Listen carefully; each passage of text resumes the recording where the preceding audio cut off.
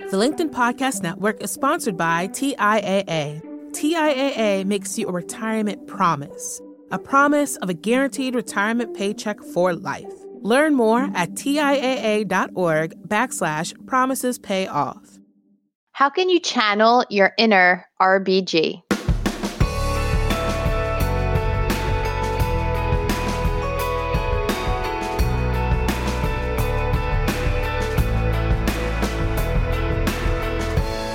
Hey listeners, welcome to In the Arena. I'm Jackie Goldberg. And I'm Leah Smart. And at the time of this recording, Rosh Hashanah has just ended, and Ruth Bader Ginsburg also passed away on the first night of Rosh Hashanah. And so as Jackie and I were talking about what we wanted to discuss today, it felt like there was nothing more relevant than the fact that Rosh Hashanah is here, that someone who's been incredibly powerful and left a mark on the world passed away on the first night of Rosh Hashanah. And the reason that that's meaningful is that according to Rabbi Richard Jacobs, one of the themes of Rosh Hashanah suggests that very righteous people die at the very end of the year because they were needed until the very end. And so we were just kind of touched by the fact that these two things came at the same time. As sad as it is that, RBG has passed away, it's also really powerful to see, someone like her having sort of passed the torch to all of us. And so Jackie and I are reflecting on our own lives, and hopefully you will too, around how you can be a little more like RBG. And then, of course, the fact that we're in the middle of COVID, and typically Rosh Hashanah is a really powerful time to spend with your family, with friends, with people, in your church, your community. I was going to say church, synagogue community. So Jackie, the first thing is what was it like for you this year having, so much distance between people? It's a good question. And it's funny because Rosh Hashanah this year I spent with my family, as I always do. But services were through Zoom, naturally, right? We didn't actually go to synagogue. And at the time, it felt really nice. We had a great setup. I was in my sister's house. We had a big TV. And the first night of Rosh Hashanah, which was Friday night, we call it Erev Rosh Hashanah. It means Rosh Hashanah Eve. And that was the night that RBG died. We sat in front of the TV with a glass of wine. And then on Saturday morning, when we did services, we sat with coffee and breakfast, and it felt really nice. At the same time, as I was reflecting last night, which was the close of Rosh Hashanah, and now we have 8 days leading up to Yom Kippur, by the way, is a very special time. It's a time of reflection.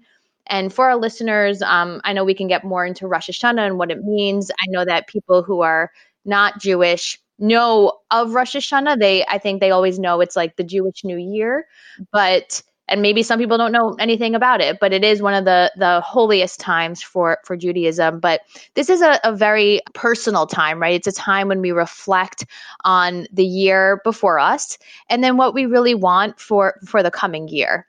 And so as I was reflecting last night, I realized that I really did not connect with Rosh Hashanah this year as I normally do.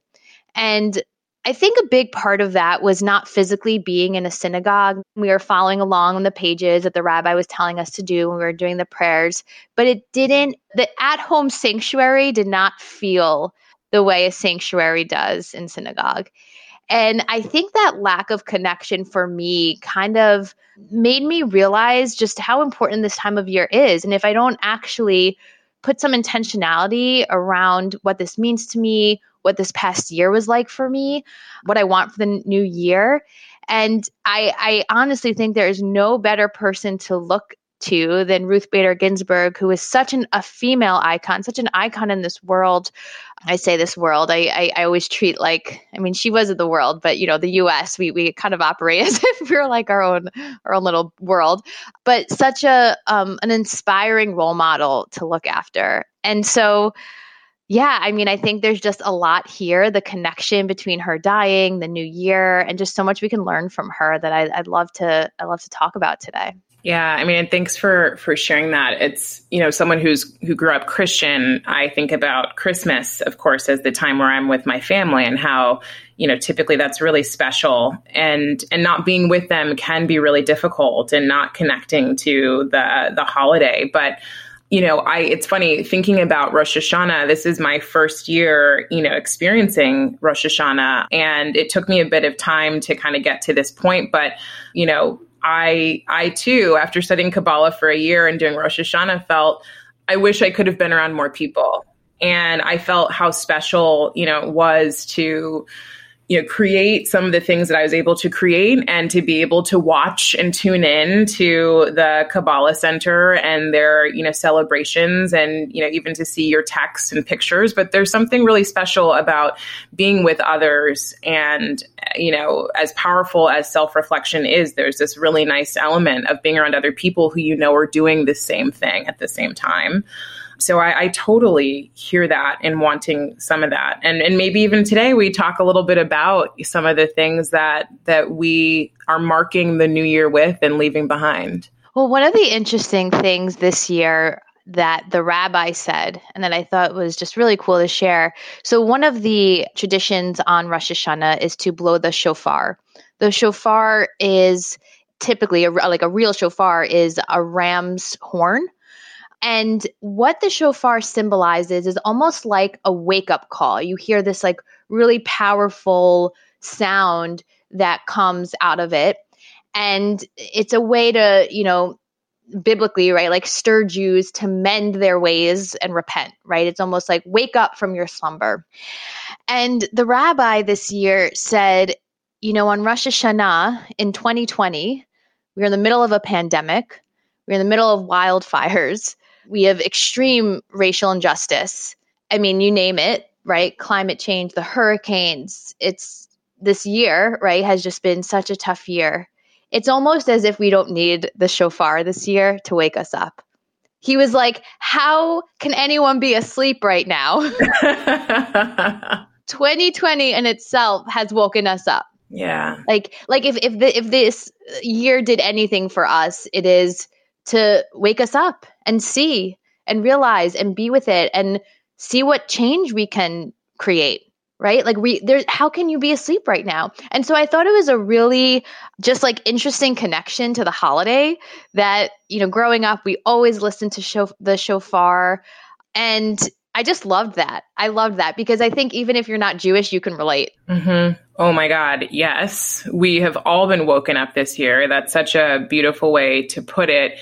And I also love that Rosh Hashanah falls at a time when we aren't, as an American population, celebrating a new year yet. So it kind of felt to me like I had this like purposeful moment where I could really think and be intentional about how I want to spend the rest of the American year, while also knowing that I celebrate and observe Rosh Hashanah. There's something really great about this sort of check-in. And you're right. It's like we've all been woken up, and the question is, now what? And I think one of the things that came up for me was thinking about the value of the work that she did. And Marianne Williamson posted something about her that I thought was really incredible. She shared that she has mixed feelings about the death of RBG. On one hand, she loves John Irving's words, "Give her back, God, give her back." But on the other hand, really part of what she shared is, of course, that, RBG died the evening of Rosh Hashanah, but also that we as a collective are being woken up. And as a collective, and each as individuals, we have so much more power than we, in a lot of ways, believe we have. No matter your race, color, ethnicity, etc. Like we as a collective and as individuals can come together and have a lot more power. And RBG was an amazing example of someone who stood for what was right and for equality and all of the work that she did. And yet we can't just look to her and say, oh gosh, now we're in turmoil. We have to say, well, what role do I play? 100%. 100%. And I'm curious, when you look at RBG and her career and all that she's done in terms of making, her focus on gender and removing discrimination there, just everything she did for equality. What do you take from her? Like, what did you learn from her, and how can you use that for yourself moving forward? Yeah, I mean, I feel like this year and last year, I have a close friend who is really into social justice. Like, that is her work. And it's funny, I've always been like, oh, I'm not super into social justice. I'm not super into politics. And you and I have talked about this before. In seeing what RBG did, I remember going to go see the documentary, when it came out a few years back, and just being totally feeling a lot of respect for the work that she did and for her tenacity. It's like she was like a rock. Like, she was there, she would sit, she would stay, and she would push for what was right, kind of no matter what. It was sort of like justice was just simply justice. It was just what was right. And, I think a lot about what divides all of us as a country, and some of my own opinions and others' opinions. And, I'm coming from it a little bit more with a perspective of, a perspective of the fact that we generally all want the same thing. Like, at the end of the day, we all want the same thing. My job feels like I need to be more of a voice to step into what I believe is the right thing. And sometimes I've been a little more passive about the right thing because I like to allow people to have their opinions generally. And generally that works, right? So that's been fine because I enjoy actually hearing people's opinions. I love hearing the ideas of others and saying, well, how does that match up against what I'm believing? Or maybe I don't have an opinion and I really get to hear someone else's and decide if that works for me and try it on and let it go. But now I feel like what I'm experiencing is, I'm becoming more and more aware of what I truly believe is right.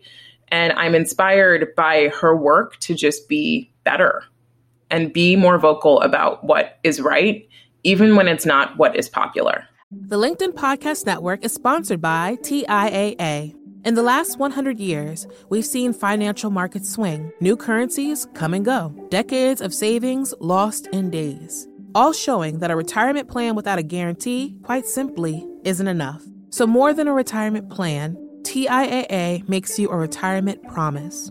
A promise of a guaranteed retirement paycheck for life. A promise that pays off. Learn more at TIAA.org/promisespayoff. Hi, I'm Tomer Cohen, LinkedIn's Chief Product Officer. On my podcast, Building One, we dive deep into what it takes to build great products. Recently, we had Zach Perret, the CEO of Plaid, and he shared about his struggles building a financial app for consumers and how he was able to turn it all around with a critical pivot. Take a listen. I personally couldn't resonate as much with the consumer set that we were trying to reach. I just didn't have that level of empathy. When we made the shift to building a B2B product, though, I was building the product that I wanted. My co-founder and I were creating the product that we wanted ourselves, and we had so much empathy for what that product was. Such a great insight. In that sense, we got lucky because we were creating a thing for ourselves. And then the people that we were talking to also had the same problems we did. They were fintech developers. We'd been a fintech developer. We'd been trying to build a fintech product for a year. And so we had such deep empathy. We had such a clear ability to... If you want to hear more of Zach Perret's story and the lessons that follow, listen and subscribe to my podcast, Building One. I think you make a great call out here that it's so easy to look at her as someone who did amazing things for our country and stood for what was right all the time and worked so hard all the time to get there and fought no matter what. And it's easy to almost separate that from yourself and be like, well, I mean, she went to Cornell and she went to Harvard and then Columbia and she worked in the legal field. So she had direct access to changing the law. But it's not black or white, right? Just because she worked in law and she, was on the Supreme Court for so long and made such a difference in that way, we could bring that back into ourselves and see how can we make a difference. And I personally, like, just sitting here and listening to you speak, I'm really questioning for myself, what true difference do I want to make in this world? Like, really, like, I always fall back on, it's not a fallback, but I truly believe if I continually to work on myself to be the most loving, kind, compassionate person that I could be, then I can inspire others to do that as well. And then for the things that I stand for and truly believe that I want to change in this world, they will come because I'm coming from this loving, kind, positive, energetic place. Some people may hear that and be like, okay, that sounds hokey or whatever. But that's really what I believe is like, I need to continue to work on myself so that I can do the things I want to do in this world. But when it comes to, well, what are those things, right? There's still a question mark for me. And when I look at RBG, she was legendary in terms of knowing what she wanted to change and how she wanted to do it. But at the same time, it did not come easy. She slept like very few hours per night. She worked tirelessly to get her communication spot on. Like there was a lot of like documents you could read about or information how she looked at every single word that she chose, like that she put in a document or that she was going to orate and made sure it was the right way to say the right thing. It didn't come so easy, right? Like, and I think the biggest thing I take from her is like hard work pays off. Like she just worked so hard and it's inspiring. It's inspiring to me because you can really change things when you put the time and the effort in. So I guess all of this is to say is like, I'm inspired and also like, there's a question mark for me of like, really what can I do? Like, how can I channel my inner RBG? Yeah. I mean, I think that's beautifully put that, part of the reason I think you and I love self-development so much is that we see the impact it has on the way that we are in the world. And I think a lot of what we see in the world is people who are hurt or hurting people, right? That phrase, hurt people, hurt people. And so the more you can heal yourself, it's like healed people can heal people, right?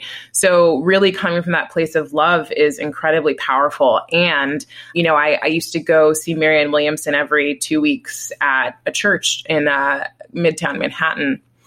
And it was at the very beginning of my spiritual journey. And she was teaching A Course in Miracles. So Marianne is Jewish, but she teaches and works with A Course in Miracles, which is essentially a text that's not religious, but it's like a secular spiritual text about how to essentially transcend in the way, a lot of the other spiritual texts are. So the Zohar, which is the Kabbalistic interpretation of the Bible, and then the Bible and, so many other texts. I remember going there and feeling like it was a sanctuary, and I would go and I would feel so different at the end. But something she said that used to trigger me was you can't show up here and act like you're doing the spiritual work and then not show up in the world for the world. And I remember feeling so scared because I used to always say like, oh, I'm just not super political, or I just don't really know about social justice. I don't really know exactly what it is I stand for in the world that I won't sit down for. And only in the last month have I started to really understand deeper and deeper how important it is and become comfortable with that, right? Because sometimes on a spiritual path, you get so wrapped up in healing yourself and in that work, which is incredibly powerful, but you forget that you need to show up at the table. And so this was something when I read Marianne's quote after RBG died that I was like, wow, this is power. And, to your point, Jackie, it's like, as you do better, you will be energetically better for others who can then better themselves. And the question really is, not do I have power? Am I in the legal field? Am I able to make, some of these changes at such a high level? It's how can I make a change? What are the tables that I sit at that I can make a change at? And some people associate that with these, essentially made up versions of power, right? Like in corporations, am I sitting at the table with the executive team? Am I sitting on the Supreme Court justice? Well, the country isn't just reliant on those people, because if you can go sit at a table at your dinner table and share something different than what someone else might believe and be curious also about what they believe, you can change people, and people change the world, not the powerful people only, but all of us. So it really is making me think like, how am I showing up to the table and how can I be braver than I've been? Looking at someone who's been brave, alongside being sick so much, like she continued to be brave no matter what. And that's really inspiring. Yeah. So well said. And there are tables, quote unquote, that will come into our lives and that we will be at because that is where life brings us. And then there are tables that we have to really identify that we want to be at. And I think that's another question is what role do we want to play? Mm-hmm. Not just how will I play or what role can I play where I'm at today, but what role do I want to play and what table do I want to be at and want to sit at? And we all, to your point, have the power to decide and the power to choose and the power to change. But I love that because it also brings me back to what is one of my favorites. Like life happens in micro moments, and it's in these moments that we really, can change ourselves, but also change others. And it's what we do at that family dinner table. It's what we say. It's how we show up, to how we show up in the boardroom, to how we show up in front of a judge. And if we've learned anything that's here, it's also what we don't say. And like the power of what we say and also the incredible power of what we don't say. Yes. And I think that's, you mentioned like the wake up call. It's like back to the wake up call, right? How many people, especially white people in this country who, haven't spoken up when it comes to racial justice or things like this. I think that's where it's really bubbled is, when you're silent, you're actually still powerful. You're still making a choice. It's sort of like that quote around making no decision is still making a decision. And we like to it's sort of like this really easy mode to say, well, I didn't make a choice, so nothing happened. It's like, no, you made a choice by not making one. So I just think in general, in every area of life and of how we treat other humans, our silence isn't going to work anymore in any way. No, you are right. And in this time of year, whether you're Jewish or not, it is a great spiritual moment for all of us to connect to. We say in Hebrew, it's Shana Tova v'Metuka. It's Happy New Year, and a sweet New Year. And so it's really looking at the sweetness that is to come. And, with Yom Kippur coming, and I said earlier about repenting your sins, it's a time to shed the negative, feel the positive, and move forward in that way. And I love it because we can all connect to it, right? You don't have to be Jewish to connect to it. And I know for me, this next week, I'm really going to sit with this, and I'm really going to think about what role do I play and how can I make a difference in a way that I haven't before. Yeah. And I do too. I think it is a reflective time. And I love that there's these sort of, there's Rosh Hashanah and then there's 10 days before Yom Kippur. And so we have this space to repent. And when we say repent, I think it's really important to, for me, sometimes that feels a little intense as someone who grew up in church and, there's this element of sin or being bad. And I think the truth behind repentance that I've learned from my own Kabbalah teacher is really what are the actions and attributes I've taken in my life that I'd like to leave behind. And it's the true belief that you can change and that you can be changed. And so it's really a space to sit and say, what am I leaving behind that no longer serves me anymore? And what do I want to bring on board? What are some of my desires and for the next year? What am I looking for? And what am I grateful to today? And so last week, I took some time to sit with these three things. What did I want to leave behind around actions and attributes? What did I want to create for the new year? And what was I grateful for in the moment in my life right now? And it was a really powerful space for me to sit with it and also to realize there are more actions and attributes to be worked with. I definitely don't want to say fixed, but to be worked with and really feeling gratitude for where I am today.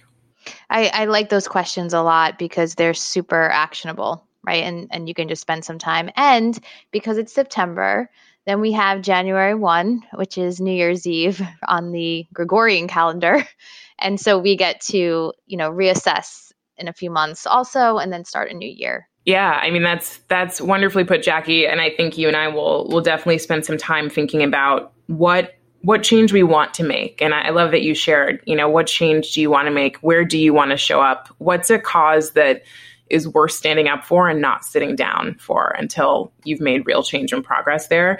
And for our listeners, spend some time just thinking about this, reflecting a little bit on, what might support you in shifting your life towards what you want. What can you leave behind? What are you grateful for today? And what would you like to see in your life? And that is really what sets you on the path to making change for yourself and then for the world. And so we're so excited to see, where you all end up. We're excited to see where we end up and committed to figuring this out and being a little bit more like RBG. So thanks so much for tuning in. And you know where to find us on Spotify, iTunes, Google Podcasts, and of course on LinkedIn. Have a great day, everyone.